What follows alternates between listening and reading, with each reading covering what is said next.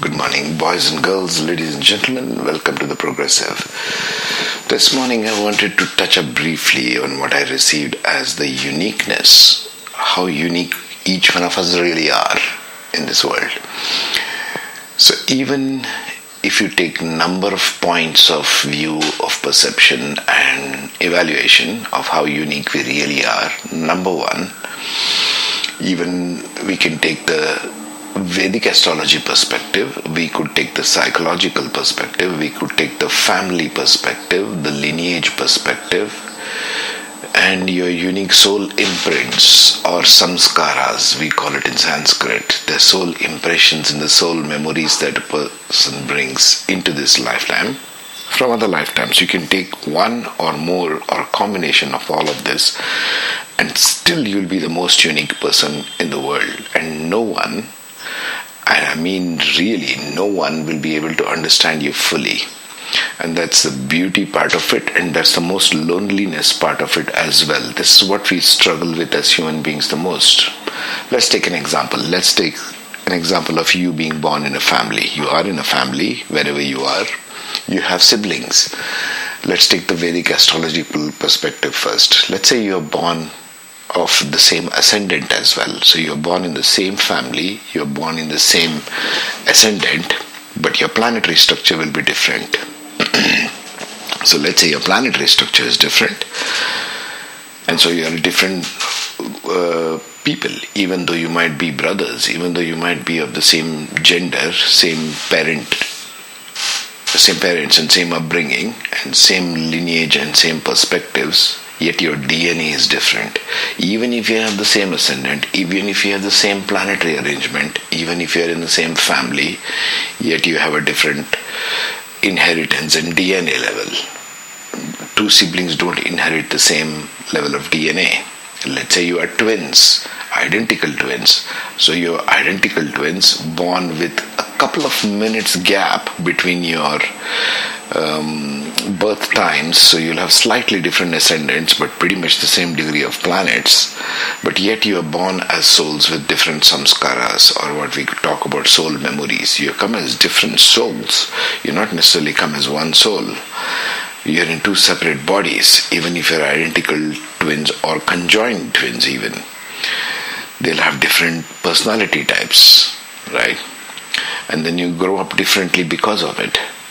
So the uniqueness, we can go on and on like this, but the uniqueness is what has to be, is one of the most difficult parts to embrace. Because it seems like such a lonely trip in the world, because there's nobody to understand you really. We look for that understanding, but we are looking for understanding of pieces and parts of ourselves by others. You may call it a spouse, you may call it a parent or a sibling or friends, any number of friends that we hire in this world on and off to understand pieces and parts and connect with. You can make all these connections in life, and yet they are all fleeting. They are all people on a long journey from birth to death. It's not really that you're seeking anybody to understand you. Only you know you best, because you're only sharing tiny pieces of how you are growing, whenever you are growing, what you think is right and wrong, which keeps changing throughout life, and how you make this journey of life through your joys, through your sorrows, through your questioning, through your understanding, through what you think of each day and feel each day about the world, about the situation around you, about your memories. All of these things make you an extremely unique individual, and the uniqueness is the part that is most difficult for people to embrace. To think that you are a face in a crowd of 7 billion people on earth, or even if you're living in a city of 15 billion, for example, 15 million. There's no city of 15 billion, fortunately. So it's embracing the uniqueness which is the most tough part, because it feels like you're on a very lonely journey when nobody knows who you really are. And many times it can feel like this. Nobody cares about who you are or what kind of things you do or don't do, and it may feel like that. That wound of loneliness is stemming from your own uniqueness. This is the reason why people refuse to embrace their uniqueness and go around copy pasting all of the other personalities or what seems like the next bright shiny thing. Let it be in your work, let it be in your education, let it be in any one of these things. Let it be even in your hobbies or arts or music or any number of things. Originality has to come from you to the rest of the world. You are the light that shines into the rest of the world in your uniqueness. This light that you carry, this light of uniqueness that you carry has to be studied, has to be understood by you, and only you can evaluate who you are, where you come from, and how your life has transpired. Nobody, not even the best astrologer, can tell you what your real nature is, what you bring to the planet. They can only give you some predictive stuff based on planetary arrangements. This is the reason why I don't do predictive astrology much or readings much, because it destroys your sense of uniqueness and where you come from and how you can choose to guide your life or embrace yourself as a unique person. Uniqueness is one of the most difficult things for a person to handle. Yes, it's all fine to put a tagline saying you be you or be the most unique person you are, but where is the uniqueness involved? Do you know the A, B and C's of this uniqueness about yourself? Do you know where you really could shine in terms of your talent? Do you know what you could recalibrate those talents into higher forms of evolution, where you could bring out something unique in this world? The reason why probably the Creator in all His wisdom has made this unique perspective for every single of the 7 billion of us here right now, could be one of the reasons is that we need all these 7 billion pieces as part of a large jigsaw puzzle, where we are bringing different points of view, 7 billion different points of view into one big jigsaw puzzle. The whole puzzle is scattered in 7 billion pieces. So here we are trying to make a sense of our individual life, individual place in the family, in the culture, in the city, in the town, in the neighborhoods that we live in. And we are trying to connect the dot in a very, very multi-dimensional way, very, very expansive way. So you have to learn to understand the uniqueness will always be there, simply because you are not sharing yourself completely with anyone.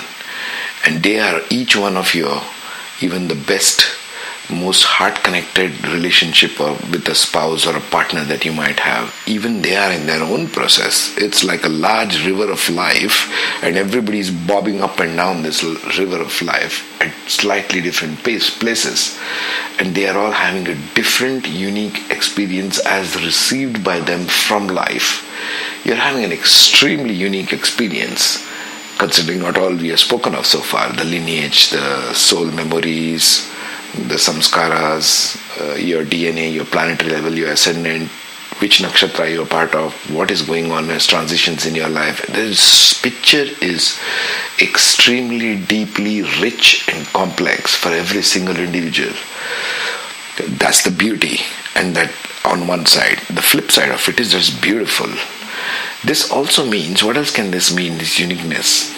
Understand that this means that nobody can really judge you. You can throw out all the judgments that everybody has ever given you in life out of the window right now. None of it means anything, because the person who was judging you, let it be your parent, let it be your spouse, friends, workmates, boss, colleague, any number of people, whoever is being judgmental of you, who's putting guilt, shame, blame, all these kind of lower energies since childhood, and all the wounds that it has created in you, is really meaningless. It was their point of view.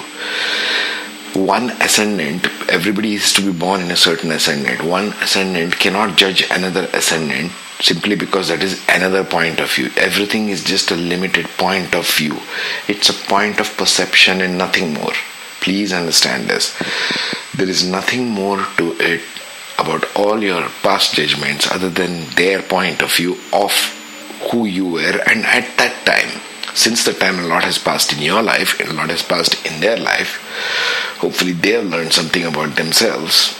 Many people don't. Many people don't bother about things like whatever I'm talking about. They will never come to a talk like this and try to understand anything. So it means your uniqueness is so beautiful and so unique that you can never be completely understood by any other person. Doesn't matter how close they are.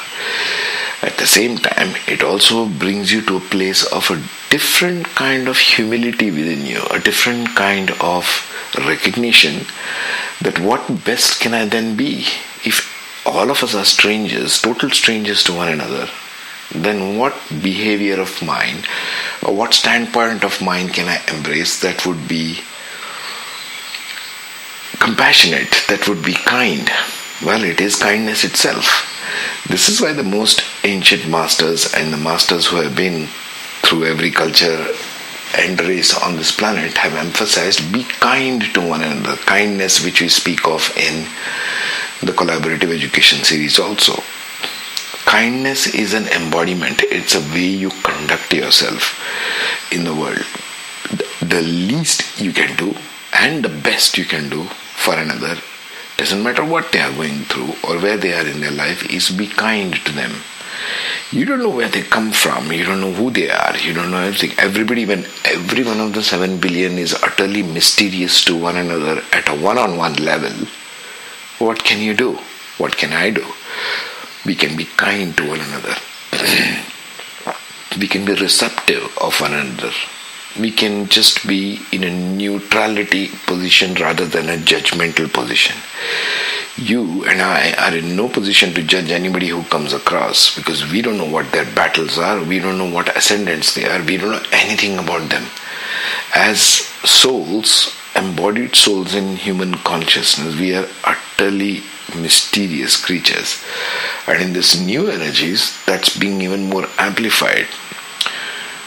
People now, today, in spite of all the fantastic tools of communication and information sharing like we have, like all this Facebook, Instagram, YouTube, etc., etc., there are so many platforms where we can share and communicate. We have video communication channels with one another. We can talk over continents in a flash of a second.